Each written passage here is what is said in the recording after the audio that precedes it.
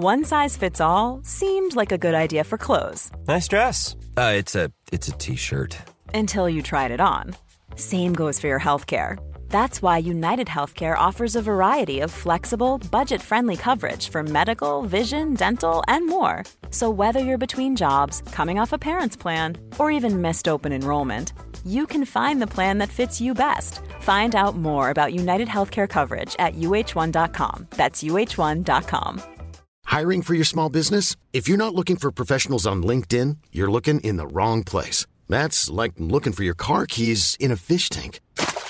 LinkedIn helps you hire professionals you can't find anywhere else, even those who aren't actively searching for a new job but might be open to the perfect role. In a given month, over 70% of LinkedIn users don't even visit other leading job sites. So start looking in the right place. With LinkedIn, you can hire professionals like a professional. Post your free job on linkedin.com/people today.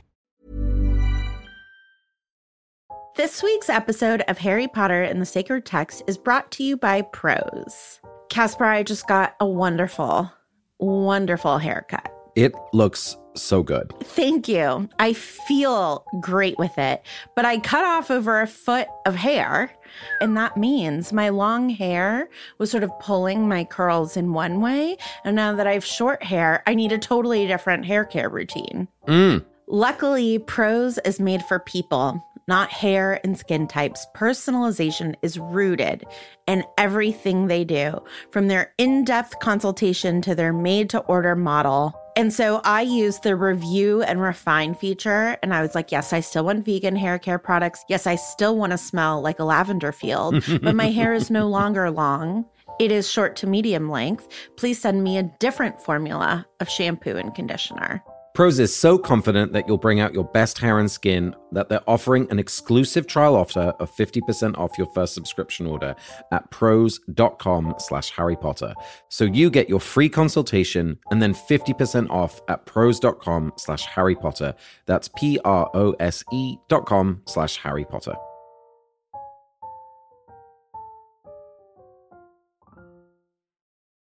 Chapter 12, The Mirror of Erised. Christmas was coming. One morning in mid-December, Hogwarts woke to find itself covered in several feet of snow. The lake froze solid, and the Weasley twins were punished for bewitching several snowballs so that they followed Quirrell around, bouncing off the back of his turban. I'm Matt Potts. And I'm Vanessa Zoltan. And this is Harry Potter and the Sacred Text. So, Matt, just one quick announcement before we get started today, which is that On Air, our third season of Hot and Bothered, is out now. There are a couple of episodes out now. As I'm sure many of you know better than you would like to, this whole Harry Potter and the Sacred Text project started with me treating Jane Eyre as a sacred text. And this podcast is my friend Lauren Sandler and I walking through the book with the question on our minds and on our hearts of should this book have the pride of place that it does in our lives? And so we're really asking some deep existential questions about canon and what lessons you pull from a text, and all in conversation with Jane Eyre. So if you've never read Jane Eyre, if you love Jane Eyre, honestly, if you hate Jane Eyre, I think that no matter what, this podcast will give you fodder to back up your current approach and opinion. Ignorance will not be what you leave with, but hate and love, probably. Vanessa, as you know, I have never read Jane Eyre, but I am so excited to be reading along with you and Lauren this summer. Vanessa, you have our story for this week. It's all about wisdom. I can't wait for you to share the wisdom of your story with me and all of our listeners. So, Matt, this is going to shock you, but I'm going to talk about Stephanie Paulsell. A wiser person there has never been. There really hasn't. But there was a moment where I really questioned her. So it was our senior paper orientation meeting. So everybody, in order to complete their Masters of Divinity at our school, had to complete a thesis. And there are all sorts of specific rules around this thesis and which class you had to take in order to do it and which professors you got partnered with and what your timeline was going to be. And so Stephanie hosted a meeting for all MDiv students. And there were several options for the meeting so you could make it work for your schedule, where she walked everybody through the process of doing this paper. Well, somebody did my biggest pet peeve in the classroom. Maybe. I have a lot of classroom pet peeves, but a pet peeve of mine in the classroom, which is they arrived 20 minutes late to the meeting and then asked questions, which you shouldn't be allowed to ask questions if you were late because you never know if the questions had already been answered and you just missed them. But this was extra annoying because they had all been answered. And not only had they all been answered, but the answers were also on the sheet of paper that Stephanie had handed out to everyone when they walked in, including this late person. And I was like, you are wasting my time. And you're wasting it. It felt like by a multiple of 3 because of the missed opportunities. I was just seething with anger. And every time this person asked a question, Stephanie, the wisest woman I know, would say, that's a great question, and answer with like compassion and kindness, and as if she hadn't answered the question and thought to put it on the piece of paper. I was just sitting there thinking, like, Stephanie, no, just tell them it's on the sheet. Like, why are you being like this?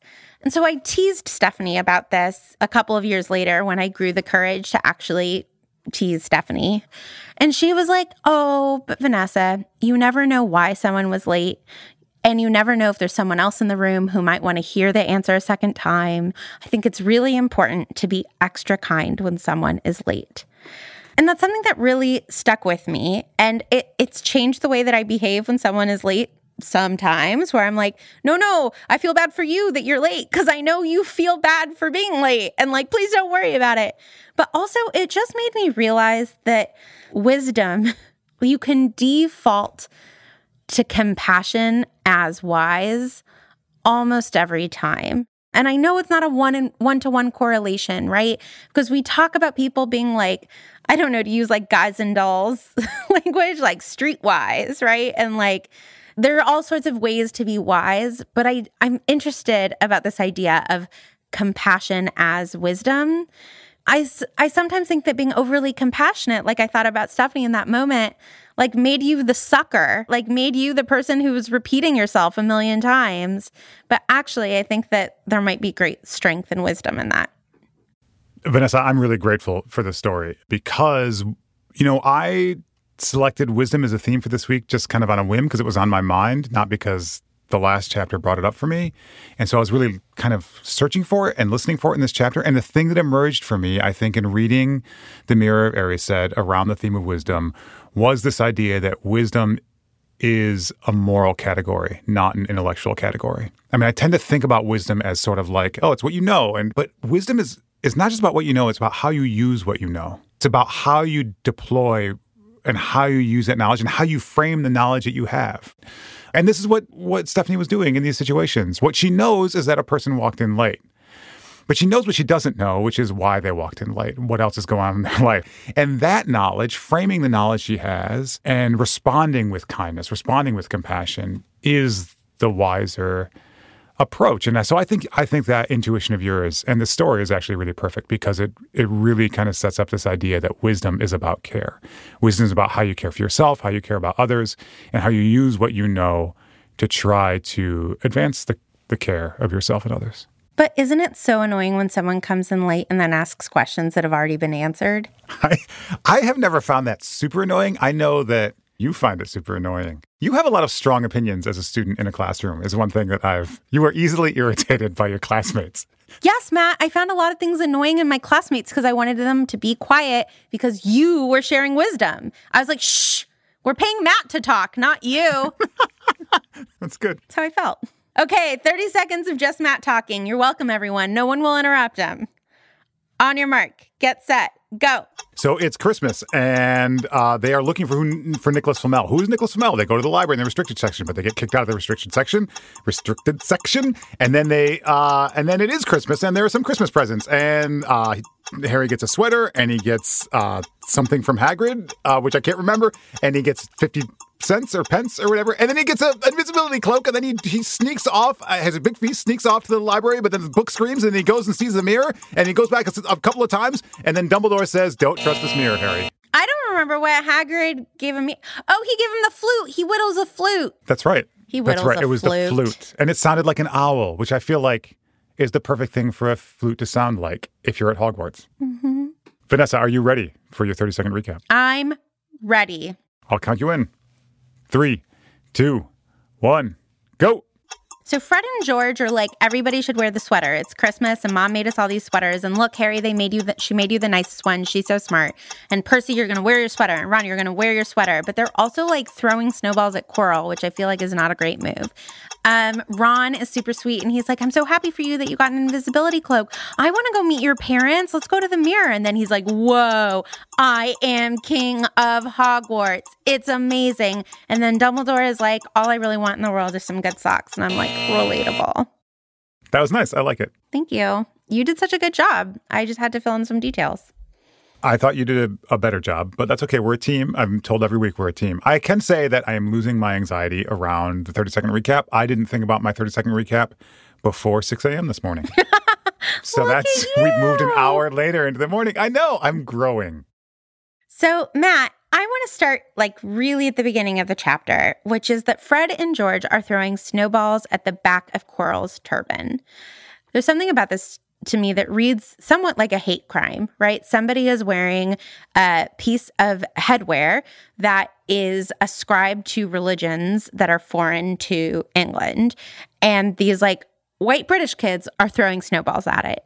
However, it turns out, right, we end up knowing that it's Voldemort's head that they are throwing snowballs at. And so I'm wondering if you can help me figure out if there's something intuitive about this and if intuition is sometimes wisdom. We don't see Fred and George bully a lot. Am I just looking for a way to excuse what looks like a very racist act by being like, no, the boys can intuit that Voldemort is under there? Or should we read this just as like a really hateful thing that the twins are up to? Well, I think this is something we've been talking about with Quirrell and his turban since he was introduced as a character for us. And it's one of the reasons why we need to have this really critical reading, right? Because in this text, there's a certain kind of sort of weakness or inefficacy, which is embodied in this character. And it's also a character who too wears a turban. But this is the problem.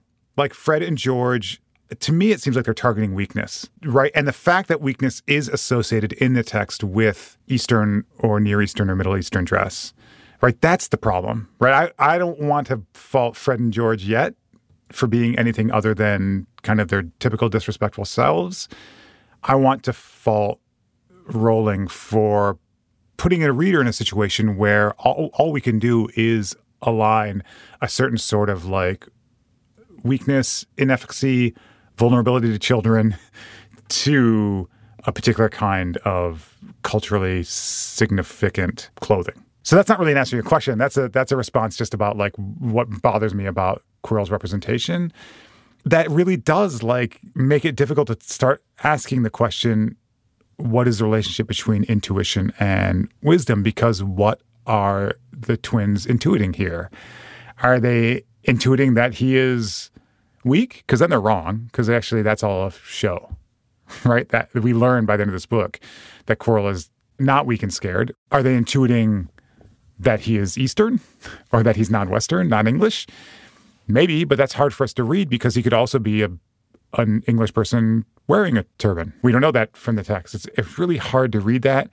And it becomes really complicated because we have to ask the question, what is intuition? Where does it come from? People who are racist, either consciously or unconsciously, have intuitions about others that are racist intuitions. And I don't want to just kind of ally those intuitions with wisdom without really digging into where our intuitions come from and how much we should trust them.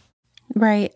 I think one of the things that we teach kids, though, is to trust their intuition, especially right when, we were in a situation where with my younger stepdaughter, this guy wanted to hug her, and it wasn't a guy we knew. It was like a friend of a friend of a friend, and he had had quite a bit to drink, and she did not want to hug him, right?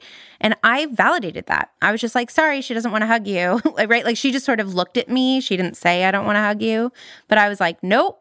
And so there are certain kinds of intuition that we want to like teach children and people in general to like really trust. Like if you don't want someone to touch you, for no reason other than the fact that you don't want them to touch you, that is enough of a reason, right? But then there are other intuitions that we want people to be questioning. And is it just you know it by its fruits? Like if it's an intuition for hurting someone, you shouldn't do it?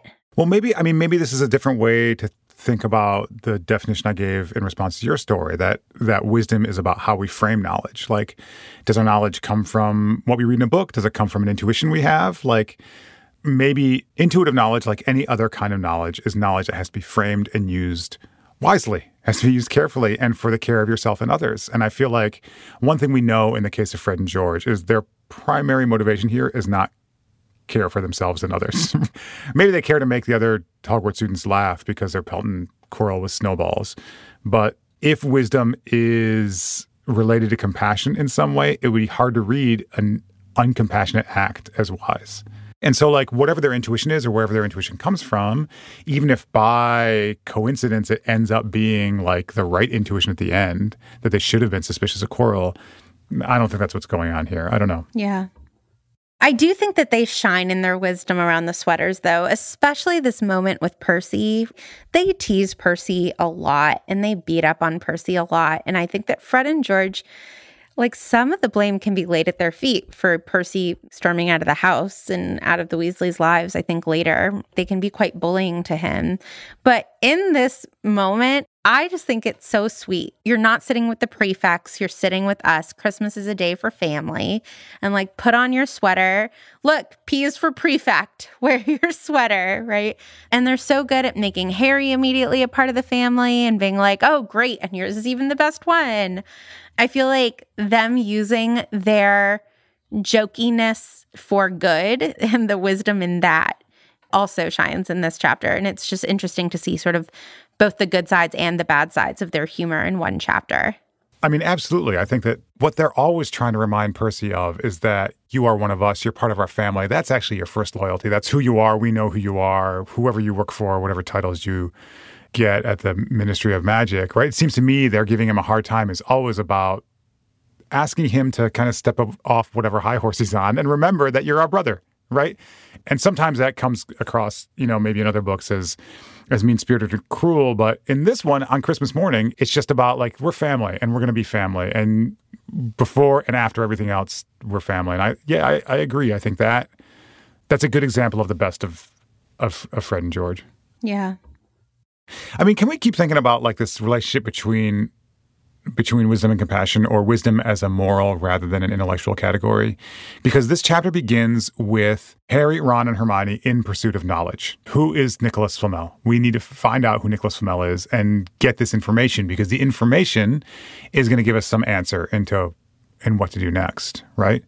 The fact that we're discussing wisdom this chapter, and the chapter begins with this, like, fierce pursuit of some unknown truth, some unknown facts, that's actually what got me thinking about, like, how wise is this pursuit? What will it take more than just knowing who Flamel is in order for them to use that knowledge well or use it wisely? Yeah, and especially because we know what Flamel's secret is, right? Like, that having the elixir of life, and that the wisdom ends up being that actually Flamel is giving up that power, and, like, that is the wisdom that Flamel is going to end up being emblematic of, right? That he was somebody who had immortality and let go of it.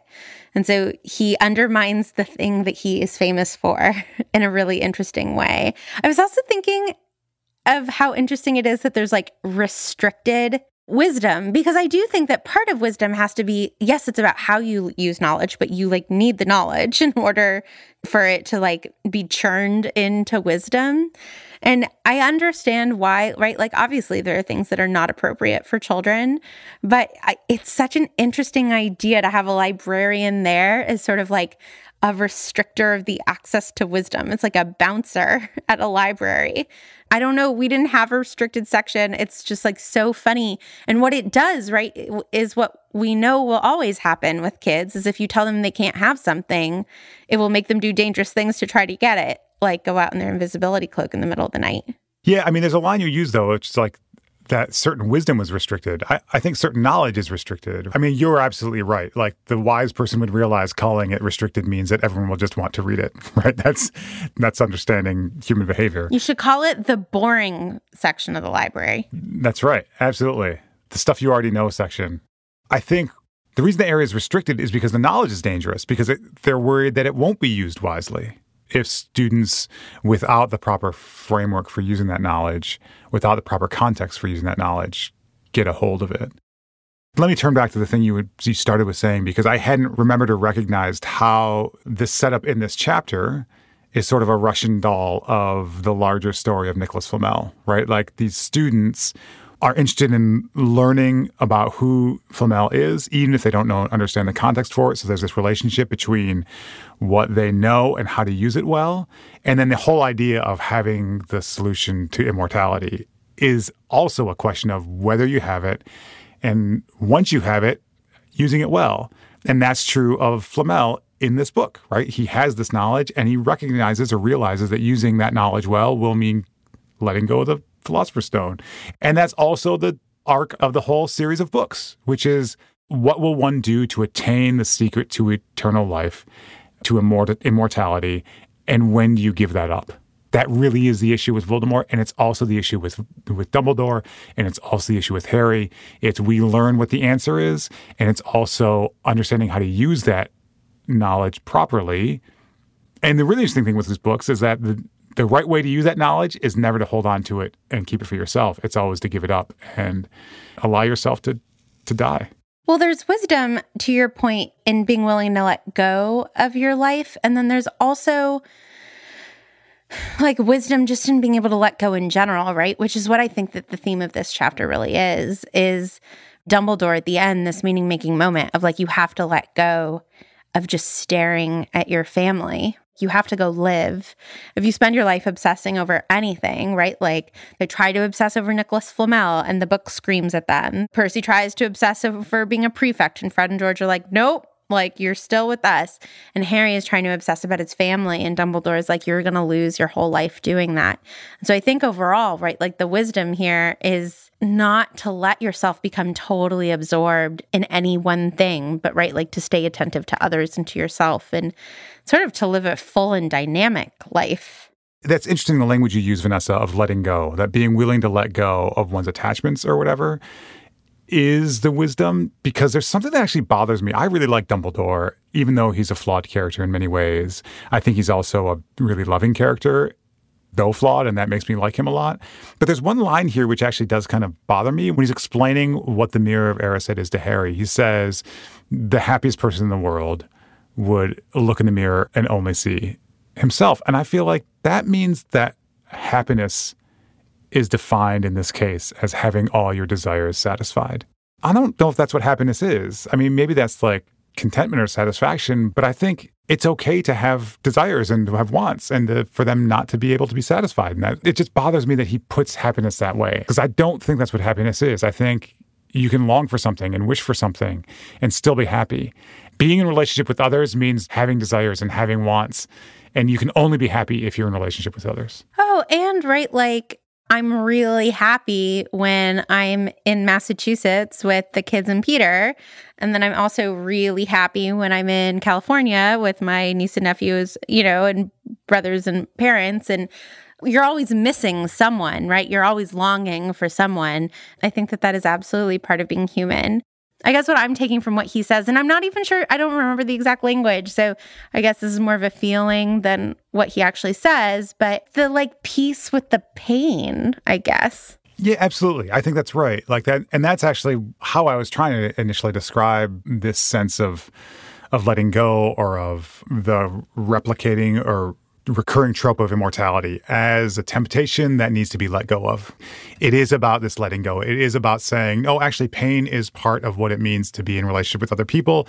And that if we run away from it, what we will do is run away from our only thing that sustains us, or the thing that most sustains us, which is relationship. Because, you know, I think a person who's really content and happy could look in this mirror and see people they love to have died. And a person who looked in that mirror and saw no one that they loved who had died because they did not care for those lost people, like, that person's not happy. That person's empty. This is the gap. The happy person is not the person who looks in the mirror and sees nothing but him or herself. It's what Dumbledore calls Harry to be, which is the person who can look in the mirror and see what's in it and feel that loss, but also stand up and step forward.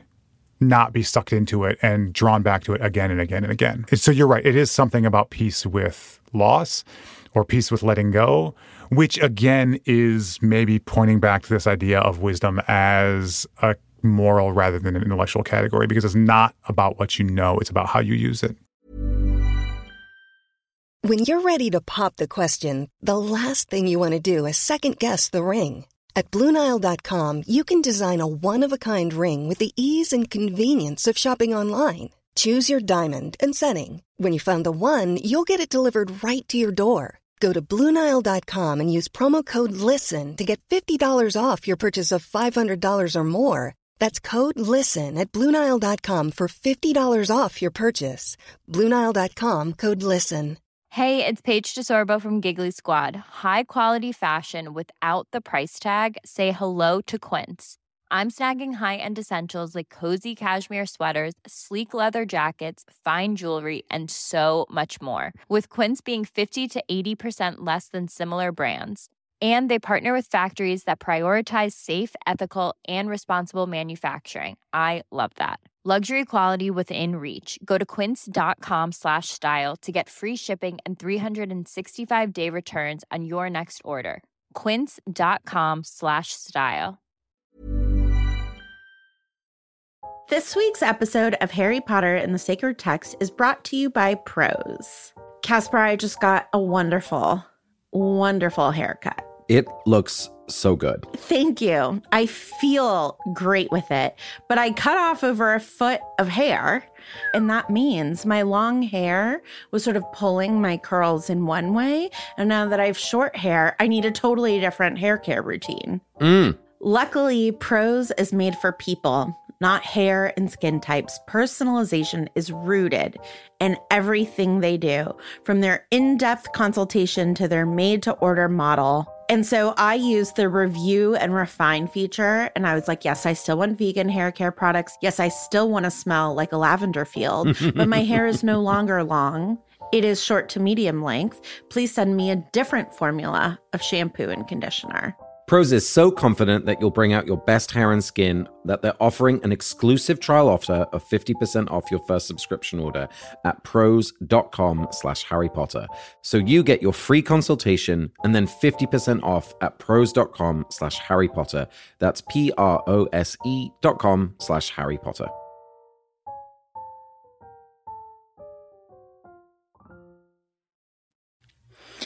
Can I just want to pause for a second to say how much it crushed me this time. And I'm not sure if it's something I've realized before, but just that it's the first time Harry is seeing his mother and father. He's never seen a picture of them. And I was like, oh my God, right? It just made Petunia and Vernon's abuse even more acute to me, that like he's literally never seen a photo, an image of his parents.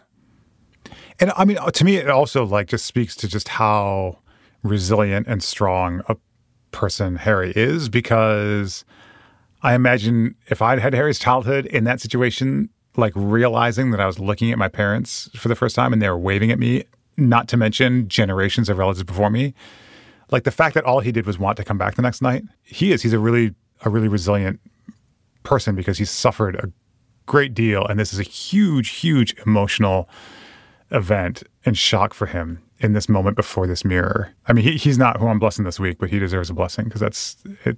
Harry is a remarkable boy. So Matt, there's one other like scene within a scene that I feel like we have to look at before we wrap up this conversation, which is the Snape, Ron, Draco confrontation that happens. So Malfoy is like teasing Ron, right? And like is like, you're poor. You wish you could live in like a mansion like Hagrid's hut. And then Ron lunges at Draco, and Snape immediately comes to sort of, yell at Ron. And Hagrid says, actually, like Draco started it. He was egging him on. And Snape punishes Ron, but only takes 5 points away from Ron.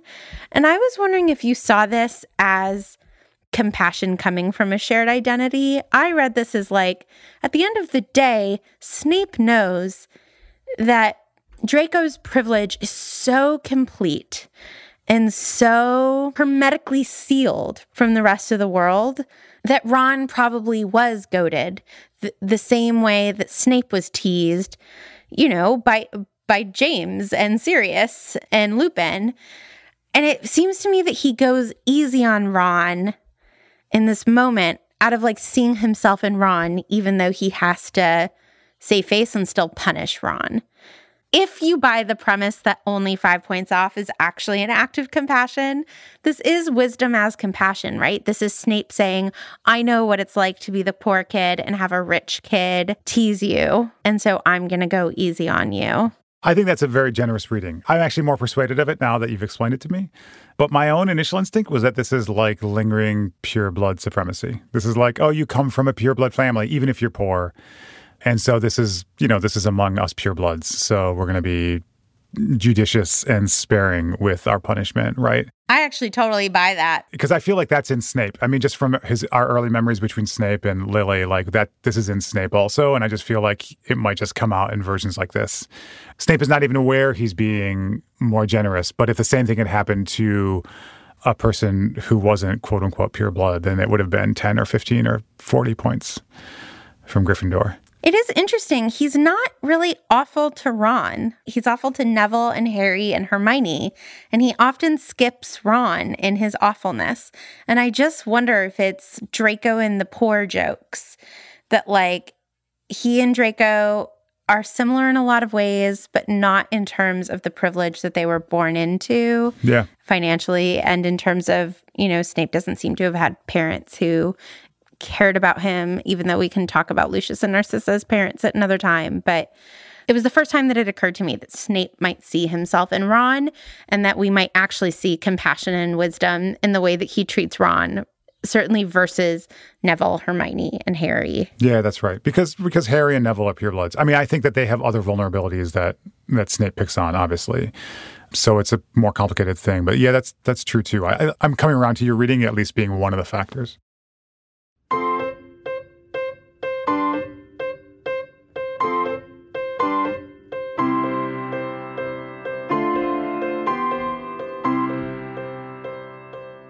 So Matt, we're now going to do Florilegium, where we each pick a sparklet and we talk about it a little and put our sentences in conversation with each other. So the sentence that I picked is, Harry looked down at his feet, but they were gone. Matt, what sentence did you pick? Vanessa, my sentence is, he had a powerful kind of ache inside him, half joy, half terrible sadness. Okay, so my sentence is from right after Harry opens the invisibility cloak. He's like, what is it? And Ron is like, what? I've heard of those. I can't believe you got that Lego set. I've wanted one forever. And Harry throws it over his legs and he's like, oh my God. And his feet were gone. And that's how effective the invisibility cloak is. And that's the context of mine. And the reason that it sparkled up at me, I think it's because I just went on my first swim of the summer. But when you put your feet in water for the first time when you're really hot, and just that, oh my God, or those moments where all of a sudden everything has changed and you weren't totally expecting that everything was going to change. You turn a corner on a hike and you see a clearing or an animal and you're like, what? Those moments are just so fun and so full of life to me. And Harry's still new to the magical world, and he did not know when he woke up this morning that he was going to have a gift from Molly and from Hagrid and from Hermione. Hermione is just the best. And then his feet disappear. It just seems like this Christmas of Christmases and the majesty of the world. So what about you? Where is it from and why did you pick it? So my line comes from when Harry is standing before the Mirror of Erised for the first time, and he has just realized that the people he sees waving at him and tearing up are his mother and father and all these generations of ancestors surrounding them. And I like that line just because that powerful ache, which is half joy and half terrible sadness, to me is just, that's the feeling. That's the best feeling. It's just the feeling of love. It's what comes with love. Which is also why I was concerned about Dumbledore's comments that the happiest person would see only himself. I think about when my oldest child went to school for the first time, when I saw her little backpack walking away into that school, half joy, half terrible sadness and a powerful ache. But I would not trade that for anything. I don't get to have that joy without also the sadness of her walking away. And that the power of that is, it's so well described here, and I can really kind of empathize or sympathize with Harry in this moment, because it's what love feels like. Well, great. Let's put our two sentences together. Harry looked down at his feet, but they were gone. He had a powerful ache inside him, half joy, half terrible sadness. I feel like if both my feet disappeared unexpectedly, it would be just sadness. Ache and sadness. I don't know if there'd be joy. What if they disappear into a beautiful pond? Okay. Then where's the sadness? Be at the beauty of the world. Oh, yes. Don't you just get sad at beautiful things? Yeah, that's very Japanese. That's right. But I'm not Japanese, and I get sad at beautiful things all the time. I thought you were just stereotyping me. Sorry. Not this time. Okay. Matt, do you think that it's bad that every time I see something beautiful, it makes me sad? Should I be attempting to rewire my brain and be just appreciate it? Or should I be it's okay that this makes you so sad? I feel like sadness is part of the appreciation of it. I mean, this is the Japanese aesthetic, so it seems self-evident to me in some ways, but beauty is passing. Beauty can't be held on to forever. It's everything we were saying before about letting go. Once you recognize a thing is beautiful, part of that recognition is that it is temporary, that it's transient, and to appreciate means to appreciate also that it is temporary. So beauty has to accompany sadness. So I laughed at your example of the feet going into the pond, but in a truly beautiful moment, the person who appreciated the beauty of that pond would also have to appreciate that this was a fleeting moment and that they could not hold on to it forever. And therefore, however much joy there was, there would also have to be some sadness. Yeah, you're right. Okay, let me reverse the order of our sentences and I will read them. He had a powerful ache inside him, half joy, half terrible sadness. Harry looked down at his feet, but they were gone.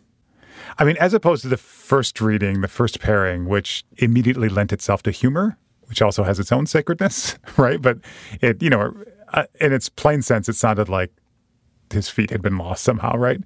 This is almost like there's a sense of floating, he's this joy and sadness, the depth of this emotion has brought him in a different relationship with his body somehow, which is not something I'd necessarily like. I think that we are in our bodies and we need to do a lot of work to remain in our bodies. But there does seem to be something about the power of this emotion is he's floating, he's head over heels or off his feet or something because of the depth and the power of this feeling. It also just has a real dreamlike quality to it. It's this metaphor for his mortality, that he's disappearing, right? His feet are gone. You can imagine a dream in which you're disappearing from your feet up or something. And just this half joy and half terrible sadness at leaving the world behind. I hadn't realized until this reading that book 1 is just a continuous celebration for Harry of the wonders of the magical world. This mirror can make him see his family and give him this powerful ache that's half joy and half sadness, and it can make his feet disappear, right? This kid is going through a lot of transitions. Mom deserves the best, and there's no better place to shop for Mother's Day than Whole Foods Market. They're your destination for unbeatable savings, from premium gifts to show-stopping flowers and irresistible desserts. Start by saving 33% with Prime on all body care and candles. Then get a 15-stem bunch of tulips for just $9.99 each with Prime. Round out Mom's menu with festive rosé, irresistible berry chantilly cake, and more special treats. Come celebrate Mother's Day at Whole Foods Market. Imagine the softest sheets you've ever felt. Now imagine them getting even softer over time. That's what you'll feel with Boll & Branch's organic cotton sheets. In a recent customer survey, 96% replied that Boll & Branch sheets get softer with every wash. Start getting your best night's sleep in these sheets that get softer and softer for years to come. Try their sheets with a 30-night guarantee. Plus, get 15% off your first order at bollandbranch.com. Code BUTTERY. Exclusions apply. See site for details.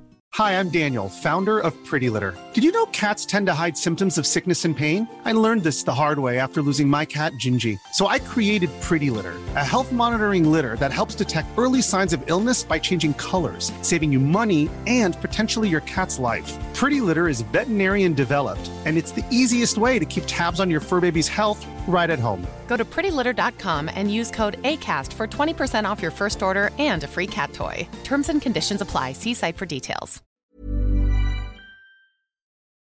Our voicemail this week is from Ilana. Hi, Vanessa and Matt. My name is Ilana, and I live in Nairobi, Kenya. I really appreciated your Havruta question on whether identity is given or chosen. It's been something on my mind a lot since I recently adopted a beautiful and amazing Kenyan baby together with my husband, who is Kenyan. I'm Jewish, and Judaism is a big part of my identity and life, so it feels important to me to pass that Jewish identity on to my son. Yet it's also complicated because traditionally Judaism is passed by blood from mother to child. So if he were my son, biologically, without a question, he would be Jewish. Yet in most of the Jewish world, because he came into our family through adoption, he's not considered Jewish at all.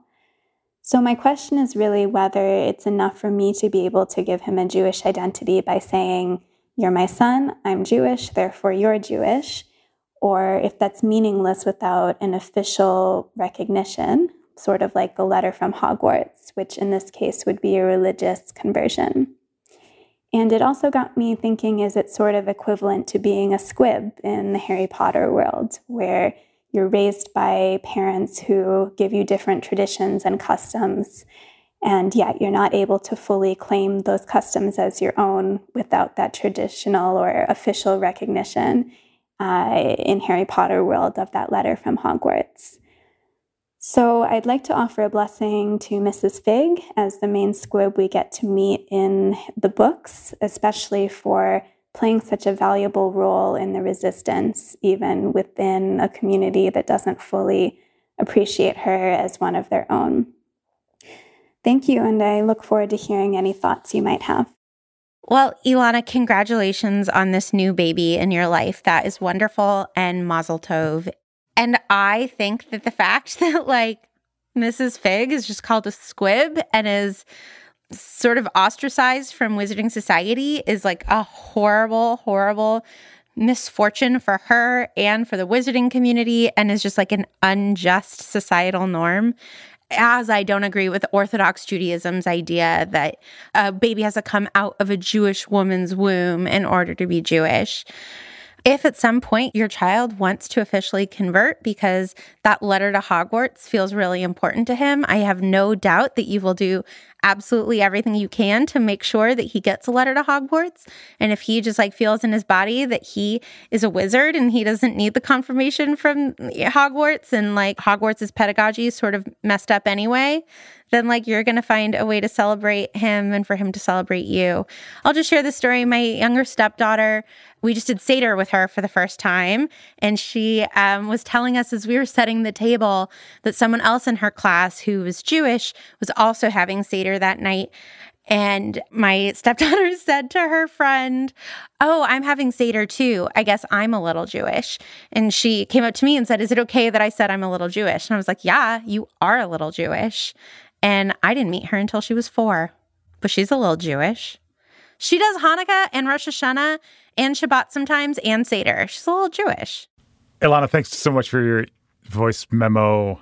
I mean, one of the things I really appreciate about your voice memo, I appreciate several things, but you just point to the richness of identity and the complexity of it. And I think what we focused on in our Havruta was mostly about like how we understand and embrace identity. But like the other half of it is that it really is given. It's given to others, and that the people who give it to us often make rules we don't have control over about who gets to have those identities.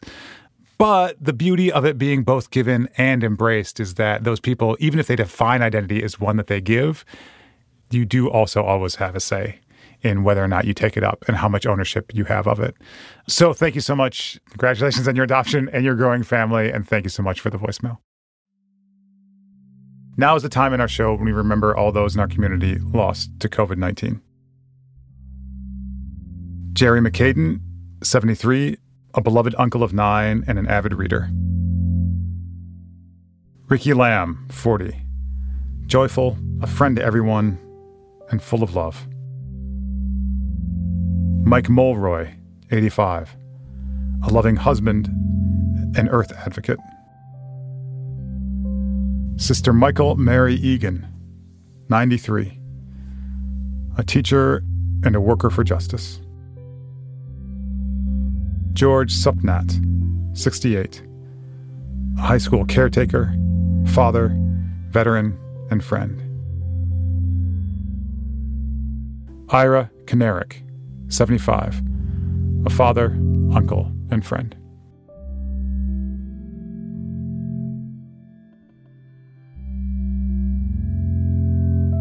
Let light perpetual shine upon them.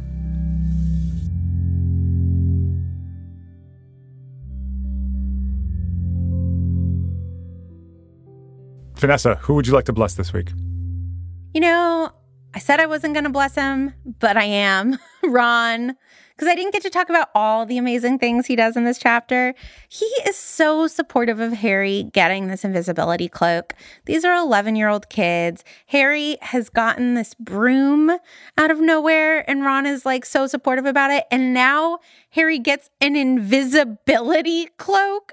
Harry has all this money to spend on candy, and Ron is just like supportive and happy for Harry and is like entitled to the stuff, but like in a really lovely way. Like, oh man, why didn't you wake me to come with you? And I just love it. I just think he has such a generous heart. And it says the word is awe, right? Like he's just looking at it with awe and not jealousy. And yeah, just Ron crushing it at being a friend. What about you, Matt? Who would you like to bless? This week, I would like to bless Dumbledore. As our listeners know, Dumbledore is not perfect, and I don't even think he does everything in this chapter perfectly. I'm not sure why he doesn't sign his name to that note. I had that note too. What the heck? Weird. Yeah, and also, like, I feel like if he had actually been honest about what he saw in the mirror to Harry, it might have really helped Harry feel a little bit less alone in that moment. On the other hand, there are a lot of ways the headmaster of a school could have reacted to one of their students being out after dark in an invisibility cloak looking at a mirror for the third night in a row. And Dumbledore's just willingness to understand what Harry was seeing and his willingness to just treat him with compassion and kindness and caring, and also to really gently encourage him not to become too attached to what he saw in that mirror. I want to bless Dumbledore for his strengths, even if we can recognize his weaknesses. Next week, we are reading Chapter 13. Nicholas Flamel. Vanessa, what theme would you like me to tell a story about next week? Matt, I would love to talk about anger. I feel like we are talking a lot about compassion and all these wonderful things that I think are great. But I'm not sure that I think everyone deserves our compassion. And I'm not sure that the best revenge is always a good life. We've been too positive, and I want us to talk about anger. That's great, because I think that compassion can be angry, and we can have compassionate anger. So this is good. I don't know why they're exclusive. So I think that we have some things to work out for next week. I can't wait to tell a story about anger. You've been listening to Harry Potter and the Sacred Text. You can follow us on Twitter, Instagram, and Facebook, and you can find listeners who are discussing the episodes in the Facebook Common Room. Please join one of our local groups. They're meeting in person again, and we're getting pictures, and they're so cute. And also, if you are in one of our local groups and you're back in person, send us pictures. And you can join the community of people who are supporting us on Patreon, 2,003 people strong. You can leave us a positive review on Apple Podcasts and send us a voicemail with a blessing. We are a Not Sorry production. Our executive producer is Ariana Nettleman. We are edited by Juliana Bradley. And we're so excited to welcome our new producer, AJ Yaramas. Our engineer is Erica Wong. Our music is by Ivan Paisau and Nick Bowl. And we are distributed by Acast. Special thanks this week go to Alana, who left us a wonderful voice memo, and congratulations on your new child. Thanks also to Molly Baxter, to Julia Argy, Nikki Zoltan, Casper Kyle, Stephanie Paulsell, and all of you who sent in the names of your loved ones lost to COVID.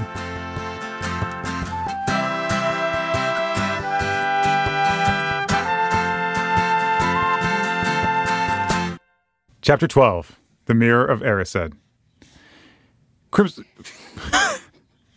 Christmas was coming. Sorry, let me try again. Christmas was coming. Christmas was coming.